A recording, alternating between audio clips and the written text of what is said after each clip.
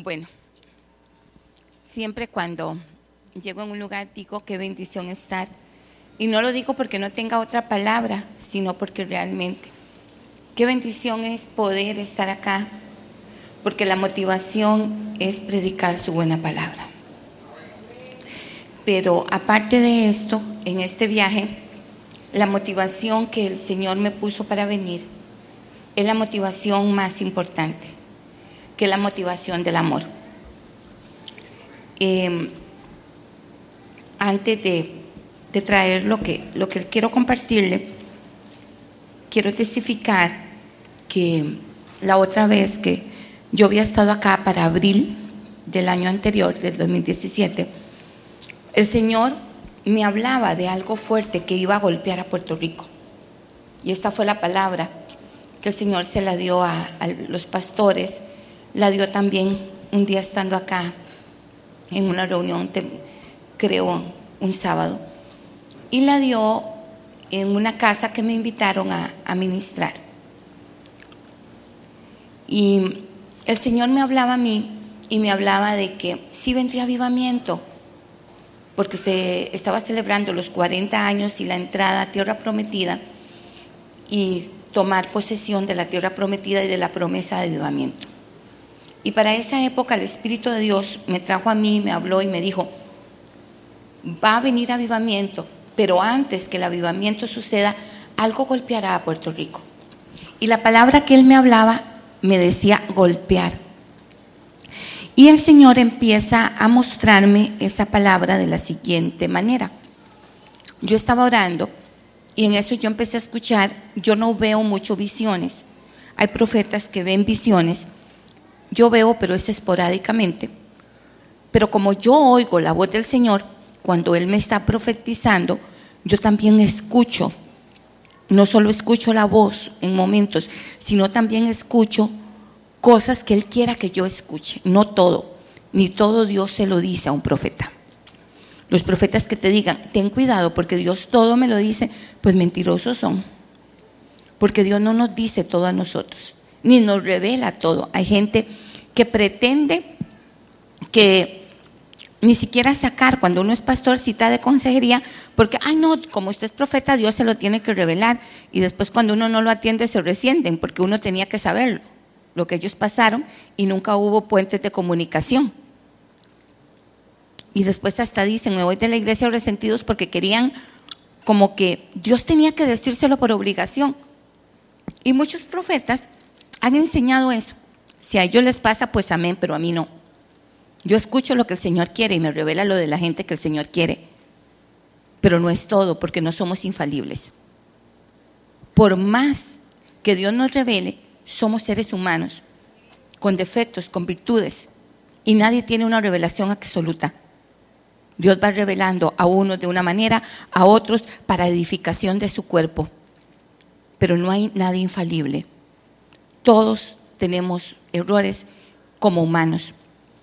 Y Dios nos revela a nosotros, los profetas, lo que Él quiere. Esa es mi manera de en estos años, lo que Dios me ha enseñado y lo que la palabra me enseña. Ese día, cuando empezó el Señor a profetizar a través de mí, porque no soy yo, es su Espíritu, yo empecé la profecía de lo siguiente. Empecé a decir yo, porque el Señor me muestra, veo en los aires. Cuando yo tomo la terminología, veo, no es que estoy viendo literal, sino es lo que el Señor me dice, veo, y es que estoy escuchando en el mundo espiritual, pero no es que estoy teniendo visión. Pero sí escucho, veo en los aires violencia. Violencia hay en los aires, violencia, destrucción y muerte. Como mujer que da gritos de lamento, como mujer de parto, como mujer que da gritos de lamento y de parto, gritos, escucho, es como un ruido, es como un zumbido, como mujer de parto, violencia, habrá muerte en la isla, habrá muerte. Yo a Puerto Rico no le digo isla, porque para nosotros los ticos no tenemos tanto. y nosotros no tenemos tantas islas, solo la isla del Coco, que queda más cerca de Colombia que de nosotros, aunque pertenece a nosotros. Y nosotros una pequeña isla llamada San Lucas, que era una isla no tan cotizada para asistir a ella, porque en los años 40 y en los años 50 y 60 era la cárcel, que ahí se llevaban a los privados de libertad, porque era una isla donde no había salida y era la cárcel de máxima seguridad, y estaban los delincuentes más fuertes y hubieron mucha matanza y mucha mala atmósfera. Entonces nosotros no tenemos una referencia, yo como costarricense, de decir mucho islas, porque vivimos en Centroamérica y nosotros no somos de llamar mucho islas. Yo a Puerto Rico lo llamo país, yo no lo llamo isla. Pero el Señor, cuando habla el Señor, usa una terminología completamente diferente que la de uno, porque no es la voz de uno, es la de él, gloria a Dios. Entonces el Señor me decía, decía el Señor a través de mí, porque violencia, destrucción, algo violento viene a golpear, golpeará la isla, golpeará Puerto Rico, la golpeará del norte al sur, del este al oeste, la golpeará. Habrán muertos, pero yo tendré misericordia. Y para lo que viene aún, yo detendré que no haya muchos muertos, porque yo tengo a Puerto Rico en la palma de mi mano. Pero es necesario que esto acontezca.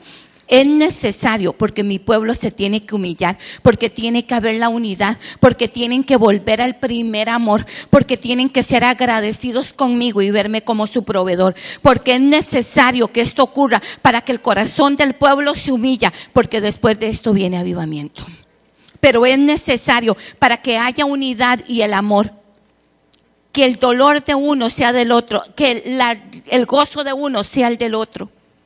Y el Señor decía, y transcurrió más palabra, que ahorita no la tengo tan fresca, pero el Señor una de las cosas decía, y esto se lo dijo estando presente el pastor Edwin, y yo en ese momento sí vi una visión y vi a militares, y tampoco es algo mío, porque Costa Rica no tenemos ejército desde el 48, entonces nosotros podemos ver policía, pero nunca ejército, y yo podía ver militares,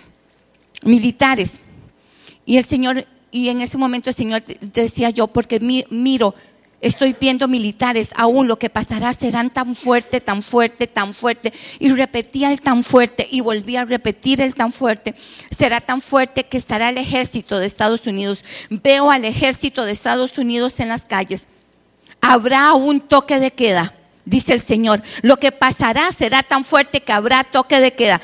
Y el Señor no lo decía una vez, sino es como que si uno tuviera una repetidora que lo repite y lo repite. En los años que yo tengo de experiencia en el Señor, en mi persona, no puedo hablar en otros profetas, cuando el Señor repite las cosas es porque quiere que eso quede grabado en la mente y el corazón de las personas. Y cuando repite mucho las cosas es que va a acontecer pronto. Y entre más repita las cosas es que más fuerte va a suceder. Si el Señor te dice no temas, no temas, no temas, es porque los temores van a florecer mucho en el corazón. Si el Señor te dice ten fe, es porque la situación te va a mover y necesitas una fe afianzable. En la experiencia de escuchar yo la voz de Dios, no solo he aprendido a escuchar lo que dice, sino cómo lo dice, cuál es el tono de su voz, cuántas veces lo repite, cómo es que lo habla. Hay veces cuando Dios nos da una palabra lo que hacemos es llorar y por llorar nos perdemos de un montón de cosas que tenemos que guardar en nuestro sistema. Y yo sé que el corazón se toca y uno llora. A mí en lo personal, cuando otro profeta me da una palabra, no es que no estoy creyendo, pero trato de estar lo más sobria para agarrar todo y guardarlo en el receptor. Y después, como la vaca, que no lo soy, pero una analogía, pasarlo por los diferentes estómagos espirituales, no para pesar, sino para acordarme, para que en los momentos determinados de prueba, esa misma palabra me sostenga. Primero que nada, la palabra bíblica, pero esa misma palabra me sostenga. Pero muchas veces lloramos, otras veces no le ponemos importancia a lo que nos estás hablando, porque pensamos que en ese momento no coincide. Y nosotros en nuestra escasa mente humana pensamos que todo lo que Dios nos hable tiene que conceder. Y hay veces la palabra es profética. Lo que coincide en este momento es palabra de ciencia, porque los profetas tenemos palabra de ciencia y palabra de profecía, y muchas veces cuando profetizamos las dos palabras se mezclan y la gente a todo llama profecía, pero no todo es profecía. Algo del pasado y del corazón de ahora, del presente, es ciencia, y lo que está por venir es profecía. Entonces, como está por venir, obvio que usted no lo entiende. Pero nosotros que queremos entender la soberanía, los puro Job, entender la soberanía de Dios, Dios es soberano y no todo el tiempo vamos a entender por dónde viene lo que el Señor nos dice o lo que el Señor nos muestra. En ese momento, el Espíritu de Dios me está hablando en abril de todo esto cuando vine. Pero en estos días habían habido unas revueltas, bueno, no revueltas, unas manifestaciones, es la palabra correcta, de los estudiantes universitarios por un fondo que le habían disminuido o le habían quitado a las universidades en San Juan. Y se estaba hablando mucho en el país de todo lo que venía a nivel de en la isla, de todo lo que venía de gobierno, de todo lo que venía. Entonces, cuando Dios da esa palabra, mi mente racional, mi mente humana, que no es la mente de Dios, porque por eso la palabra dice, sus pensamientos son más altos que los nuestros. Yo pienso, ay, ¿será que la cosa se va a poner más fuerte? ¿Y será que se van a levantar en armas? ¿Será que va a venir con algo y el gobierno va a tener que intervenir? Y yo pensé que por ahí podía venir, que tal vez los estudiantes se armaban o alguna cosa de esas. Yo le decía al Señor, ¿qué te costó decir huracán? Nada. Dijo los aires, ¿y a dónde se forman los aires? Dio todas las especificaciones, pero ¿por qué no nos dijo huracán y ya? Pero como Dios es Dios, Dios hace lo que quiere. El Señor hablaba en esa palabra, no lo dijo todo junto, pero en diferentes extractos. Y el Señor hablaba un día que estábamos orando en la casa de Mayra y el Señor decía, porque es necesario, pero Puerto Rico reverdecerá. Y el Señor también decía que lo que iba a venir era necesario. Estaba el señor Leandro presente y Ceci y el Señor y Mayra, y el Señor decía, es necesario, lo que va a pasar es necesario para que venga avivamiento, pero reverdecerá, pero lo golpeará y lo golpeará. El Señor también decía de que sería un antes y un después. Que sería un antes y un después de lo que iba a acontecer. Amén. Ahora, ¿por qué les estoy recordando esto? Porque no solo habló de lo que podamos llamar negativo. La profecía, después de esto, habló de avivamiento. Habló de corazones humillados.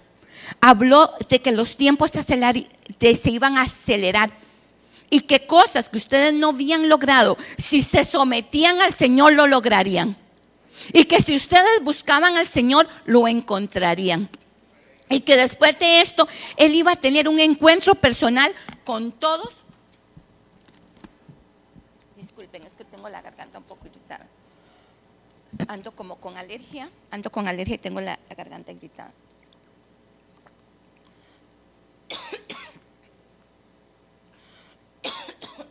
El Señor, dijo claramente, al que me busque me encontrará.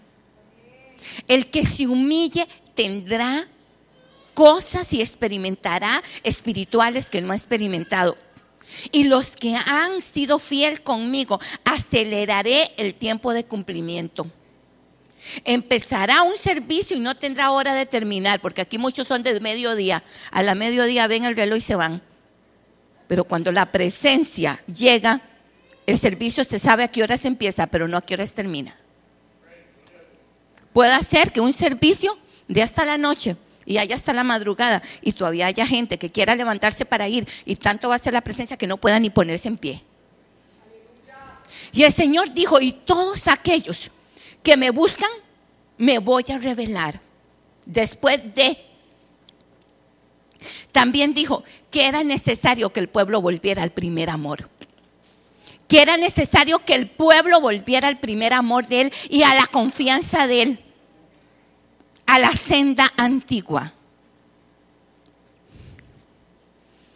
Que era necesario comer su palabra y empaparse de su palabra. Y más promesas más que tal vez en lo que estoy ministrando me acordaré. Eso es lo que ahorita se me viene. Porque yo no venía a hablar de esto, venía de una vez a predicar.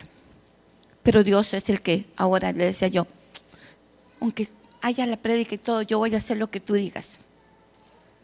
Mi motivación, cuando el pastor Edwin me llamó, para noviembre fue, y me dijo, Jenny, ¿sabes que tú profetizaste a María? Le digo, ¿cómo? No sabía. Lo único fue que mientras el huracán María se estaban dando todas las noticias y lo fuerte que sería, una mujer acá de Puerto Rico en redes sociales, Ada, no sé qué, yo la seguí hasta las 5 de la mañana, esa noche no dormí. Y a mí, aunque yo los quiero a ustedes, no es que no, pero a mí me sobrecogió algo en espíritu que no sabía que era una preocupación por ustedes, que esa noche no me acosté. De todas maneras, yo soy bien nocturna y pasar directo o dormir 3 horas o 2 no es como que me afecte mucho. Y en ese momento, mi hija me decía, mami, yo sé que usted los quiere, pero ¿por qué tanta preocupación? Le decía, porque no lo puedo evitar, déjame, acuéstese usted, déjame a mí. Yo necesito quedarme despierta. Y yo oraba y oraba y oraba. A pesar que yo oraba y oraba, tenía paz y confianza, pero había una preocupación sin darme cuenta, no tanto preocupación, ¿cómo llamarlo? Como una carga en mí. Cuando esto sucede, era algo increíble porque yo sabía que Dios estaba en el asunto, porque Dios lo podía detener y desviar. Pero si no lo hacía, Dios estaba en el asunto y había propósito. Y lo único que le pedía era al Señor que tuviera misericordia. En ese momento el Señor trajo a mi memoria cuando nosotros con un grupo de costarricenses fuimos a ungir toda la isla. Y un montón de palabras que el Señor decía en cada pueblo, en ese momento vinieron a mi memoria e hicieron sentido hasta en ese momento. Antes no. Hay cosas que usted habla y dispara, que como dice, uno dice, ay Señor, es porque yo sé que te amo a ti y porque te temo, pero si no, y sé que en medio de mis imperfecciones estoy cuerda, pero son locuras que uno hace por ti, Señor. Porque pararse a la parte de un muelle y empezar a hablarle al mar, habiendo un montón de gente, y reprender un tal Leviatán ahí a grito pelado, no es bonito, hermanos. Y no es que usted sea tan valiente, es que usted tiene que obedecer a Dios. Y no solo gritar, vea, de 3 vueltas, loco de 3 vueltas en nada. Llegar a Lares, que yo ni siquiera sabía qué era ese Lares, y decir, como dieron grito aquí, y empezar a gritar en el medio, un parquecito que está al frente de una iglesia católica, y eran las 6 de la tarde, iba saliendo la misa. Como dieron grito aquí de guerra, como dieron grito de espanto, de violencia y de revolución, hoy damos grito que Puerto Rico pertenece a Jesús, no más sangre derramada, porque tú no entregarás a Puerto Rico en manos del enemigo, porque destrucción viene para Puerto Rico. Pero hoy le quitamos toda iniquidad y todo lo que el enemigo quiere enseñorearse sobre Puerto Rico, no. Será tratado por ti, pero no morirán los que no tienen que morir. Porque como dieron gritos de voces, hoy nosotros damos un grito. Y el Señor ha tomado a Vanessa y Vanessa pega unos alaridos, hermanos, terribles. Y Vanessa gritaba, sí, yo así, todo el mundo se nos quedaba viendo y yo, qué vergüenza, y anda conmigo.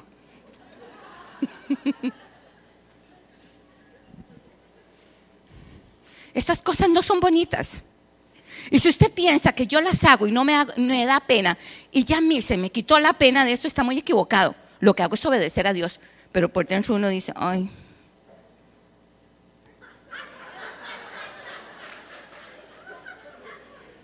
Y no es para exhibir el pelo. Y uno sale de ahí como si le debiera algo a alguien. Montémonos al carro. No es bonito. Pero hay cosas que uno dice y hace en el espíritu que son locura. Pero después uno entiende. Yo no entendía por qué el Espíritu de Dios me hablaba a mí. Yo no entendía por qué hace 2 o 3 años me hizo venir por toda la isla sin que nadie me invitara y sin que nadie costeara nada. Sacamos hasta de los ahorros que no habían para poder venir. Yo no sabía muchas cosas que en toda esa guerra espiritual que bendigo a Cristian y a Francela que nos dieron el transporte y fueron con nosotros a esos lugares. Y al pastor Edwin que también fue a Ponce con nosotros. Yo no sabía cosas que uno las hace por obediencia, pero que ahora, con todo esto de María, en los lugares que más hicimos proclama, en los lugares que más guerreamos, yo llegaba y le decía a Cristian, ¿y aquí qué pueblo es? Entonces él me decía qué pueblo era. Hay nombres que son muy diferentes. Y hubo un pueblo, Mayagüe, ¿cómo es que se pronuncia? Que ahí la proclama fue como 2 horas. Yo estaba cansada, decía yo, ya Señor, ya. Y era donde más reprendíamos, que todo lo que entrara por ahí tenía que retroceder. No entendíamos. Y ahora, cuando esto aconteció, Vanessa me llama y otros que vienen y me dicen, fueron en los pueblos que dijimos esto y esto. No estábamos locas, era de Dios. Le digo, amén, era del Señor. Hay cosas que solo la fe en el Señor y la obediencia lo motivan a uno a hacerlo. Pero aún el mismo pueblo de Dios lo acusa de irracional a uno y de emocional. Y de que anda viendo demonios hasta en las endijas, y no se trata de eso. Se trata muchas veces de obediencia. Y Dios le pone las tareas a hacer a los que Él quiere y a los que saben que con esa locura les vamos a creer. Cuando el pastor Edwin me llama y me dice, mira Jenny, cuando tú profetizaste lo de María. ¿Cómo? Le hago yo. Me dice, sí. ¿Y sabes cuándo me acordé? Estaba sentado en mi oficina y miré pasar el ejército y ahí me acordé. Cuando tú dijiste la palabra, yo dije, no, esa palabra no es para nosotros, porque que Cuba tenga toque de queda o Haití, pero nosotros no. Así me dijo, ¿verdad, pastor? Y yo dije, ¿cómo? Y el Señor empezó a traer muchas cosas a memoria y empezó a hablar mi corazón. En ese momento, el Espíritu de Dios me dijo lo siguiente. Yo tenía una reunión de varones porque estábamos organizando un encuentro de varones. Yo colgué con el pastor y yo me senté y le conté a ellos. Empecé a llorar porque ahí entendí la preocupación. Entendí por qué yo estaba tan preocupada. Porque sin darme cuenta había profetizado lo que iba a suceder y había una carga en el espíritu, no en el alma. Yo empecé a llorar, dándole gloria a Dios, cómo el Señor los había protegido en medio de todo lo que pasó. Y cómo las cosas iban a ser peor, iban a haber tantas vidas muertas, pero que el Señor tuvo misericordia de ustedes y escuchó el clamor. Si ustedes vieron destrucción, era nada con lo que yo escuché en los aires. Yo no sé qué se escuchaba en los aires, pero era oír una mujer como en un grito de dolor, como así, por horas. Y la destrucción que ese grito traía era para arrasar, para desolar. El Señor me hablaba de desolación, que la tierra quedaría desolada. desolada es que arranca todo. Luego hablando con Mayra y con Edwin me decía que sí, que la tierra, que las montañas quedaron sin vegetación y que todo se arrancaba. Realmente, el Señor me hablaba también y le habló a los pastores en una ocasión de que vendría un dinero para la iglesia y para cosas de lugar inesperado. Entonces me decía el pastor, ya vino por el seguro de la manera que uno no se imaginó. Amén. ¿Qué sucede con esto? ¿Por qué estoy recopilando todo esto? Porque el Señor muchas veces habla y no entendemos. Y es importante que usted como creyente, no porque dé la palabra yo quien la dé, se acostumbre a guardar la palabra en su corazón y lo que no le coincida en su vida actualmente no lo juzgue. Sobre todas las cosas guarde el corazón porque del mana la vida y la muerte. Si a usted alguien le da una palabra y usted la pesa en el espíritu y el Señor le dice que la palabra no es de Dios, es otra cosa. Pero si usted siente que la persona que le habló es testimonio y la palabra era del Señor, pero aunque usted no la entienda, guárdala en su corazón. Porque la ciencia es la revelación de lo que pasó en tu niñez. De lo que estás pasando hoy, Dios revela el corazón, pero la profecía es el futuro y muchas veces la profecía no se va a cumplir como usted espera. La profecía se cumple al diseño, al propósito y a la soberanía del Señor. Pero que se cumple, se cumple. El Señor me decía que todo eso que iba a golpear a Puerto Rico lo golpearía pronto. Y el Señor también dijo esta palabra, no sé si los que la escucharon se acuerdan, porque pronto será, pero como Dios nos dice cosas pronto en nosotros, y han pasado 10 años, pero cuando Dios habla pronto, ese pronto pueden ser muchos años como puede ser inmediato. El pronto de Dios no lo debemos ponerle casilleros o casillas, debemos abrirnos a tu voluntad, Señor. Cuando el pastor Edwin me contó eso, la motivación del viaje no fue venir a predicarles, ni fue venir a profetizar. La motivación del viaje fue por amor. Yo nunca, y el pastor Efren lo sabe, también Edwin, yo nunca me ofrezco a ir a ningún lugar, no por orgullo, sino porque yo pienso que uno tiene que ir donde Dios lo llama, no donde uno quiera ir, aunque se vea muy lindo que uno quiera ir.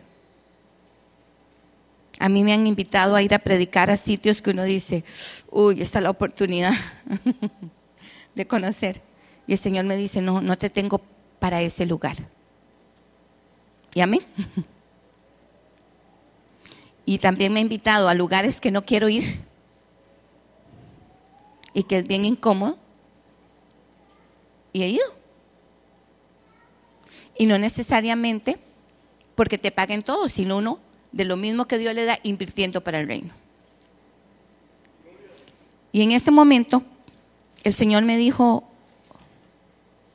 y me recordó que cuando hicimos esa guerra espiritual, una palabra que Él me dio estando en el viejo San Juan, en uno de los faros, de los lugares ahí. Y me hablaba de Puerto Rico a mi vida. Y en ese momento mi motivación fue el amor. Cuando yo he venido acá, y muchas veces Dios me ha usado para exhortar a personas, otras veces para hablar lo que Él quiere hablar y no tal vez lo que ustedes esperan, lo he hecho por obediencia. Pero Dios me ha enseñado a amarlos a ustedes en el Espíritu. Y hoy les puedo decir que cuando el Señor está en uno ama con el amor de Cristo. Y uno puede decir, ¿cómo puedo amar tanto a gente que ni siquiera tiene una relación tan cercana conmigo? ¿Cómo puede amar a personas uno que realmente las ve esporádicamente porque yo soy malísima para las redes sociales y la comunicación por las redes? Y no es que estoy afín en redes con ninguno de ustedes. ¿Cómo puede ser que uno ame tanto a gente tan desconocida para uno? Que los conocen de vista, pero no de comunión, de mucha comunión, de andar o salir, o disfrutar, o estar juntos. Porque el amor de Jesús sobrepasa el entendimiento. Y en medio de tantos defectos que tengo yo, algo que Dios me ha puesto es que yo puedo sentir mucho el amor de la gente. Por eso, cuando yo voy a un lugar, no me importa si la gente anda limpia, pues amén. Y si anda bien sucia, no me importa, igualmente le doy besos. El pastor Ryan decía cuando fuimos a África, oh, que los besos los de Jenny. Que los de Jenny, ¿se acuerdan? Y simplemente Dios me tomaba. Cuando yo llegué de África estuve varios meses enferma y me sentía muy mal. Después me mandaron una serie de, no encontraban qué tenía, y me mandaron un montón de antibióticos. Estuve 2 meses porque hacía resistencia a los antibióticos. Me tuvo que ver un infectólogo y no supieron qué era, pero me pusieron un antibiótico de los más fuertes, de estos que ponen en el hospital, que hay que ir justamente para que ahí se los pongan, porque ni siquiera, como son por infectólogo, no lo dejan que uno se lo lleve para la casa. Nunca supe lo que tenían y nunca me dijeron, pero me compuse. Y antes de venirme para acá, un pastor de Costa Rica oraba por mí, don Marvin, y me decía, porque dice el Señor que te ha gustado los besos que tú das, aunque muchos te han cuestionado, porque los das por amor, y aunque te has contagiado, y fuiste a un lugar que habían enfermedades diferentes, y diste tantos besos que te contagiaste, y por eso tuviste tanto antibiótico fuerte, pero yo te sané. Y yo, wow, aquí estoy viva, amén. Amén. Supe 2 años después que me había contagiado de algo por tanto beso. Pero Dios tiene misericordia. Porque realmente yo sé que el único que da el amor y el único que nos da capacidad de amar es Jesús. Yo no sé cuál es su historia, pero mi historia fue de una niña rechazada. Mi historia fue de que mi papá era violento y alcohólico. Y cuando yo iba a nacer, él no quería que yo naciera y estaba alcoholizado. Entonces mi papá hizo lo siguiente, golpeó a mi mamá. Él era un hombre campesino y andaba a botas de hule. Mi mamá, por protegerme a mí en el vientre, se hizo de manera fetal y él le golpeó y le golpeó y le golpeó y le golpeó el estómago hasta no poder. Le golpeó su cara, le quebró los dientes, le fracturó la mandíbula. En esa época no habían las denuncias de violencia doméstica ni la policía, en menos en Centroamérica. Eso me lo reveló el Señor y yo se lo pregunté a mami y a mi papá aún vivo, y él llorando y mi mamá me dijeron que era cierto, porque Dios me dijo que hiciera un ayuno porque mi papá iba a morir y tenía que ser salvo y libre, y permitió todo eso para que él fuera salvo. Después, alcoholizado, mi mamá quedó en una cama tendida, se fue para el cementerio, sacó huesos del cementerio y vino a rematarle y le pegó por toda la columna vertebral, por toda su colita, por toda su pelvis, con huesos de los sepulcros. Yo nací en enero y fue tanto la paliza que nací esa misma noche. Nací morada, nací sin respirar, a mi mamá la dejaron ahí, a los días le dieron la salida, mi mamá se vino para la casa en un estado depresivo, con muchas hemorragias, muy mal, me contaron después. Ahora, cuando ya soy adulta, lo supe, que Dios reveló. Yo estuve entre la vida y la muerte convulsionando. Antes era gente de pueblo, no habían teléfonos, no habían nada. Internaban a las personas, ponían una emisora de un radio que daban todos los días cómo estaban los pacientes, si habían muerto, si no, si tenían que recogerlos en el hospital, si ya tenían salida o en la morgue. Y dice mi mamá que ella escuchaba todos los días el programa de radio cuando ya dijeron que la niña tal y tal había sobrevivido y que la recogieran 2 meses y medio después. Durante 2 meses y medio nací antes de tiempo, durante 2 meses y medio no tuve cuidado de papá, de mamá, en un hospital. Y ahí vinieron muchas heridas a mi alma que yo decía, ¿por qué tengo que batallar con esto cuando yo no quiero ser así? Con el rechazo, con sentirme inferior, con muchos complejos. Mucha gente muchas veces nos condena por maneras de ser nosotros, pero por eso no podemos condenar a nadie, porque no sabemos la historia de cada quien. El Señor sanó mi corazón y en este tiempo dio esa revelación, y a través de esto mi papá llegó a Cristo, me pidió perdón, se reconcilió y aún murió entre mis brazos. Dios fue bueno y es bueno. A través de toda esta historia, porque la estoy contando, no traía esto en notas, pero a través de todas estas historias, había mucho dolor en el corazón, en el alma, que yo no entendía. Luego me caso joven, también tengo experiencias de agresión, y uno acepta los círculos de agresión, porque se acostumbró a vivir en ellos. Luego el Señor viene y rescata mi vida, y empieza a sanarme y a hacer un proceso de restauración en mí. Pero el Señor, en su misericordia, cuando yo llegué al Señor, yo tenía tanta amargura y tanto rechazo que yo sentí que no podía amar. Que yo amaba, cuando eso no tenía Gloriana, a mis 2 hijos porque eran mis hijos, y amaba a mi esposo con una obsesión, que no me abandonara y que me amara a él a la fuerza. Pero después no amaba a nadie más, tenía un corazón endurecido. La gente cuando llega al Señor o llegamos tenemos diferentes motivaciones.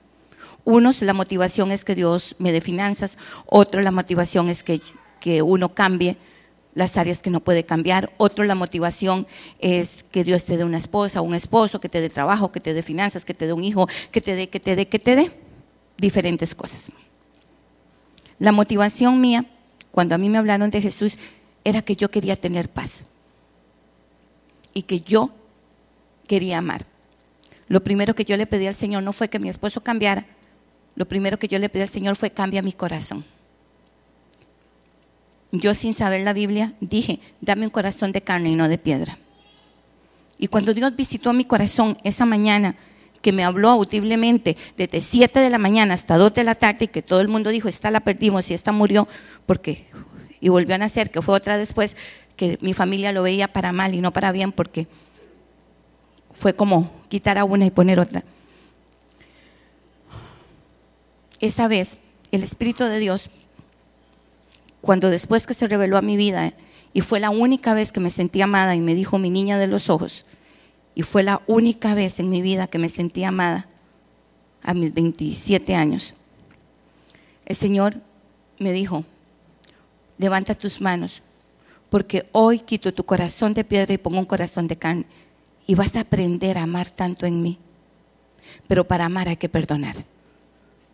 Te van a hacer tantas cosas, te van a llamar loca, se van a burlar de los dones y lo que tengo para ti. Y yo ni siquiera sabía que eran dones, porque yo iba a una iglesia bautista donde se dicen que los dones ya han pasado, y la revelación y la sanidad. Una bautista radical.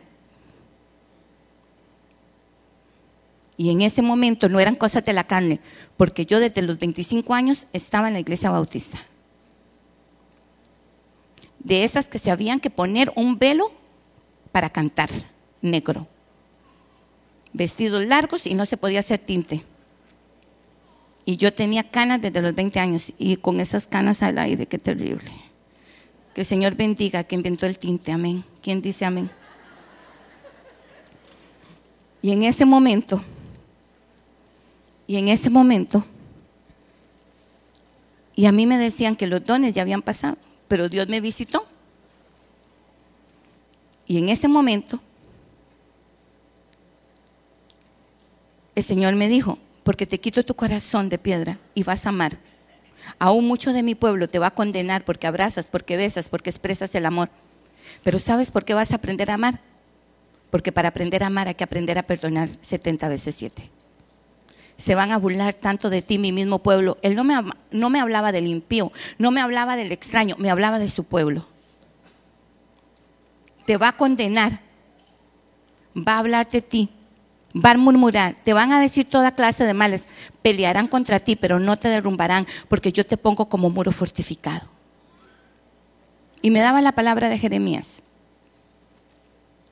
pongo palabra en tu boca como el carbón encendido. Dirás a la gente lo que tienes que decirle, no lo que la gente quiere escuchar.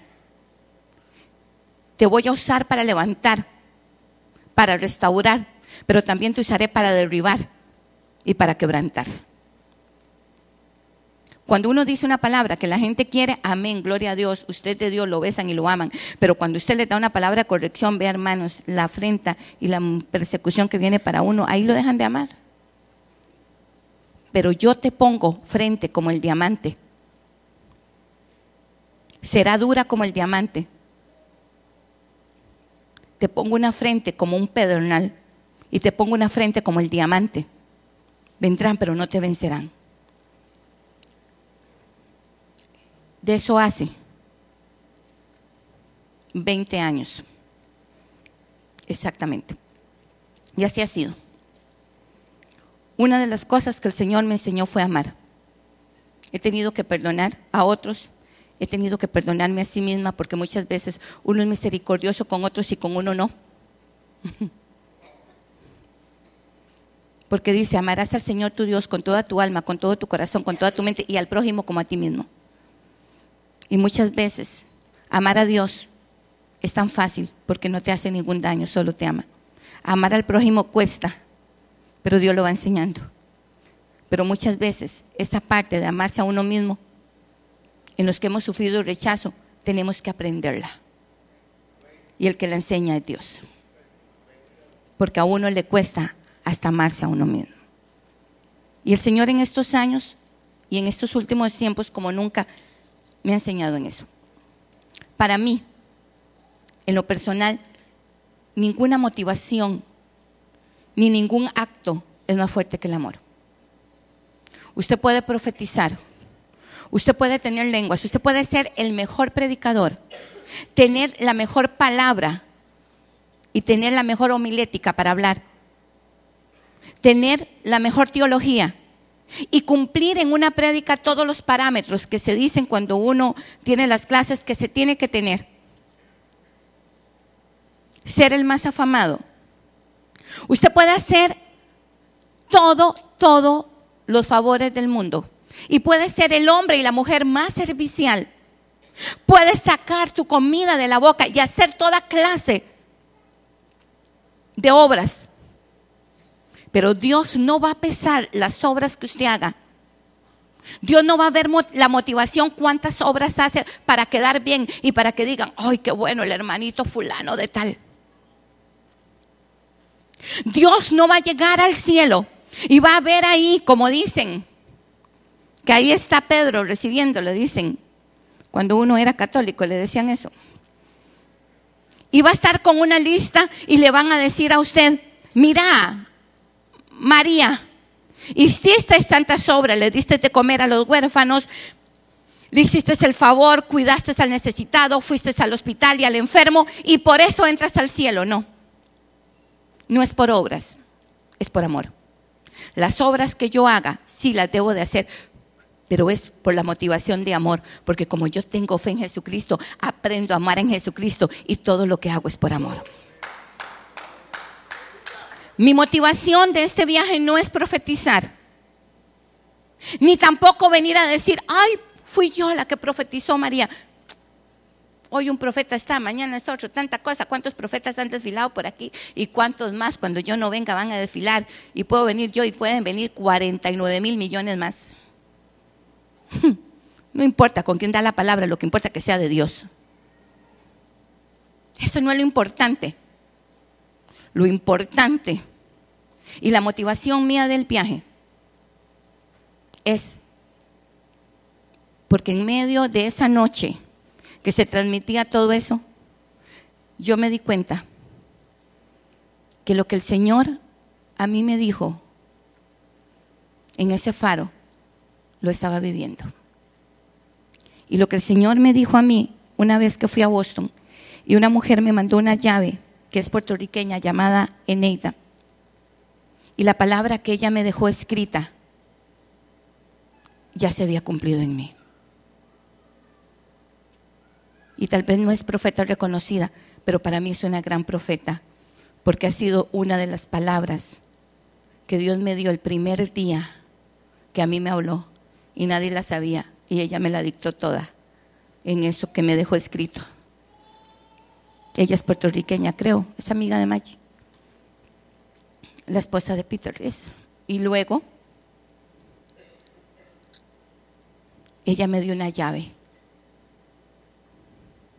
antigua y yo sabía de qué me estaba hablando porque en ese faro Dios me lo dijo y me dio palabra para acá y palabra para Boston y yo sabía de qué me hablaba. Y esa noche yo supe que lo que hace que las palabras se agilicen y se cumplan rápido es el amor.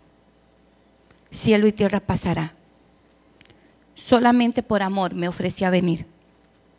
Yo le dije, Edwin, he estado preocupado por ustedes y no sabe cuánto clamor he tenido, pero Dios es el que lo sabe, y especialmente por Nair. Ella estaba por parir y yo sabía, y el Señor me ponía que había mucha contaminación en los hospitales, que orara pidiendo la protección, que orara que ninguna bacteria que estaba en los hospitales cuando ella pariera entrara en ella, porque el bebé no iba a tener ninguna complicación, sino que el enemigo quería traer complicaciones a ella en el momento de parir.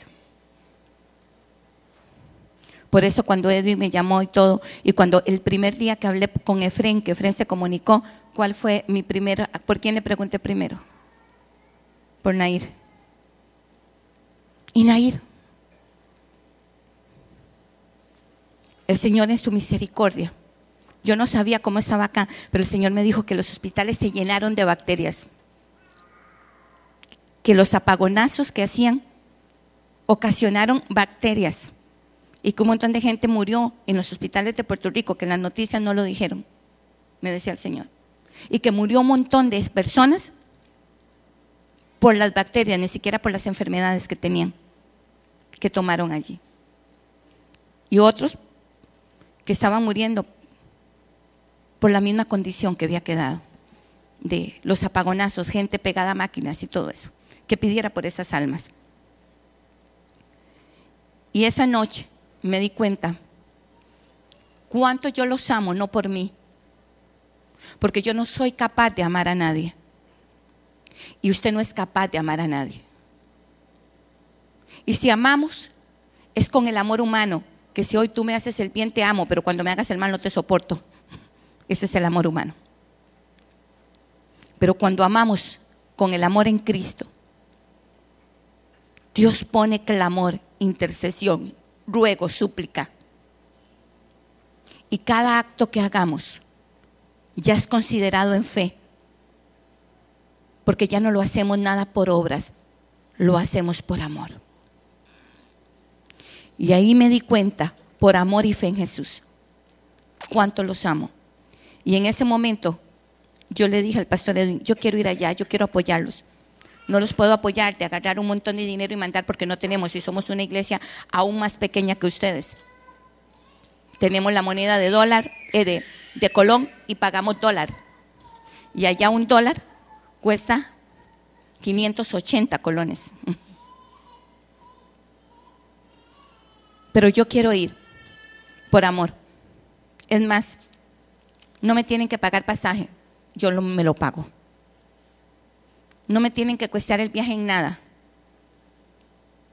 Yo voy. De una vez empezamos iba a venir en diciembre, pero era muy la fecha y no había lugar, y los pocos que habían no pude, porque yo tenía compromiso de ir a Boston, entonces me pegaban. Pero el Señor, en su misericordia, permitió ahora. Mi motivación a este viaje no es profetizar, si profetizo es añadidura, no es predicar. Mi primera motivación es el amor de Cristo que Jesús les tiene a ustedes. Y que el Señor, como su vaso, y ni siquiera un vaso de oro, sino un vaso de barro que en cualquier momento se quiebra, me hizo sentir lo que los ama. Y derramó una pequeña y mínima pincelada de amor a que yo sintiera el amor por ustedes. Una de la palabra profética el Señor decía, porque yo los cubro como la gallina cubre a los polluelos. En medio de lo que va a pasar, no teman. Y les habló a sus pastores una y otra vez, no teman, no teman, no teman, porque yo los cubro. También en otra ocasión les habló que en Puerto Rico, antes de venir todo esto, hace mucho tiempo atrás, les había hablado de un éxodo, de que habría un éxodo para Estados Unidos, pero que no temieran por la iglesia, porque Él era el que sostenía esta iglesia. uno de los propósitos que el Señor me hizo venir es a recordarles muchas palabras, para que le den gloria y honra al Señor, no a hombres, para que miren que Dios está cumpliendo la palabra. Y si el Señor cumplió esa palabra del Éxodo y la está cumpliendo, y si el Señor está cumpliendo la palabra de lo del huracán María, la primera parte va a cumplir la palabra de avivamiento. Pero el Señor les prometió a ustedes que tenían que permanecer fieles a Él, que era una época donde Él iba a probar la fidelidad, porque muchos decían amarle a Él, pero apenas tenían pruebas, ya no le eran fiel. Que iba a probar muchos que decían Señor, Señor, a ver en medio de la prueba si seguían diciendo Señor, Señor. El Señor me dijo que en medio de la prueba sí iba a saber quién confiaba en Dios y quién no. Y el Señor me habló palabras específicas, que venían tiempos de levantamiento, que venían tiempos donde la palabra de Él y palabras que fueron depositadas en ustedes y en sus familias de muchos años, era cuando acontecían. Que palabras que ni siquiera el Señor dio a través de mí, porque no importa si la dio a través de mí o de Juanito de los Palotes, lo que importa es que el Señor la dio. Porque aquí el hombre no es exaltado, el que tiene que ser exaltado es Jesús. Y que el Señor las había cumplido. Que el Señor había dado promesa a esta casa, porque el Señor la ha llamado su casa, no la iglesia, mi casa. Y que Él las iba a cumplir. Pero que tenían que volver a ese primer amor, a esa búsqueda de comerse su palabra, de adorarlo, de pasar horas postrados ante Él, los que tengan ese tiempo. Y que promesas se iban a acelerar y iban a ver el cumplimiento. El Señor prometió que esta casa iba a ser testigo de milagros y de su poder. Pero no hay más poder que corazones humillados, corazones que se quiebren delante de Él, corazones que realmente se inclinen ante Él. La humillación, la dependencia de Dios es el principio de avivamiento. Si no hay una dependencia de Dios y una humillación, difícilmente hay un avivamiento en tu vida. Pero si en usted hay que usted se quiebra ante el Señor, que ya usted no quiere caminar por su voluntad, sino caminar por la voluntad de Dios. El avivamiento empieza primero en el corazón de la gente, y el corazón, cuando Dios ve esos corazones, porque la iglesia no son estas sillas, ni la iglesia son estos instrumentos, ni este edificio. La iglesia, este es el lugar que Dios nos ha dado para reunirnos, bendito sea su nombre, pero la iglesia de Jesucristo es usted. Es usted, la cabeza es Cristo, y usted y yo somos ese cuerpo. Y para que haya avivamiento, el cuerpo tiene que estar unido. Para que haya avivamiento, tenemos que estar todos sujetos a esa cabeza que se llama Jesús. Usted puede estar en Jesús, creer en Él, pero no quebrarse ante Él. Usted puede estar en Jesús, creer en Él, pero no dejar que Jesús gobierne su vida. 2018 es un año que el Señor me habló a mí, donde Dios quiere gobernar a su pueblo. El pueblo de Israel caminó 40 años en el desierto. Y esos 40 años simplemente eran para que aprendieran a que ya ellos no tenían otros dioses, que ellos tenían un Dios y que tenían que ser gobernados. Era que tenían que dejarlo de Egipto, sí, y muchas cosas, pero el principal que Dios quería enseñarle a Israel era que tenía que aprender a ser gobernado. Amén. Nosotros podemos estar dentro de la iglesia, pero no significa que porque usted esté en la iglesia, usted sea gobernado por Dios. El gobierno de Dios es cuando yo me rindo a Él. El gobierno de Dios es que aunque suceda lo que no me guste, yo lo alabo en todo tiempo y en todo momento. El gobierno de Dios es que aunque la promesa se haya tardado por cumplir, se cumplirá. Porque yo lo creo, porque Él es justo y fiel. El gobierno de Dios es, como dice la Escritura, aunque tu padre y tu madre te dejasen, con todo eso Jehová nos recogerá.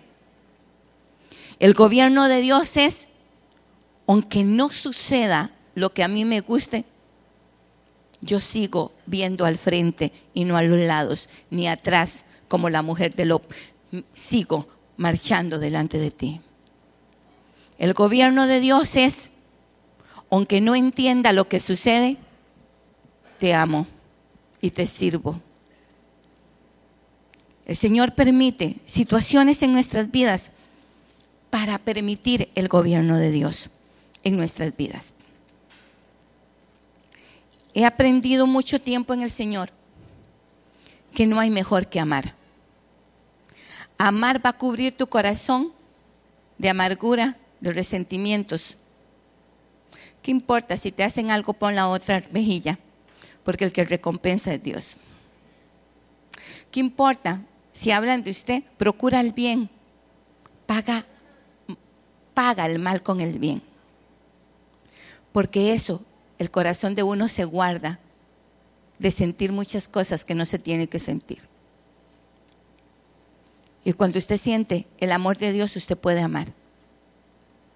Quiero decirles, pueblo de Puerto Rico, les hablo desde Arecibo a toda la isla, en profecía y en fe. Puerto Rico, Jesús te ama. Puerto Rico, el Señor te tiene esculpido en el hueco de su mano. Hoy, como profeta y autoridad, endecho esta palabra sobre ti, Puerto Rico. Hoy, como profeta del Señor, endecho esta palabra sobre ti. Hoy, como autoridad de Jesús, y no en mi nombre, sino en el de Rey de Reyes y Señor de Señores, te digo, Puerto Rico, reverdecerás.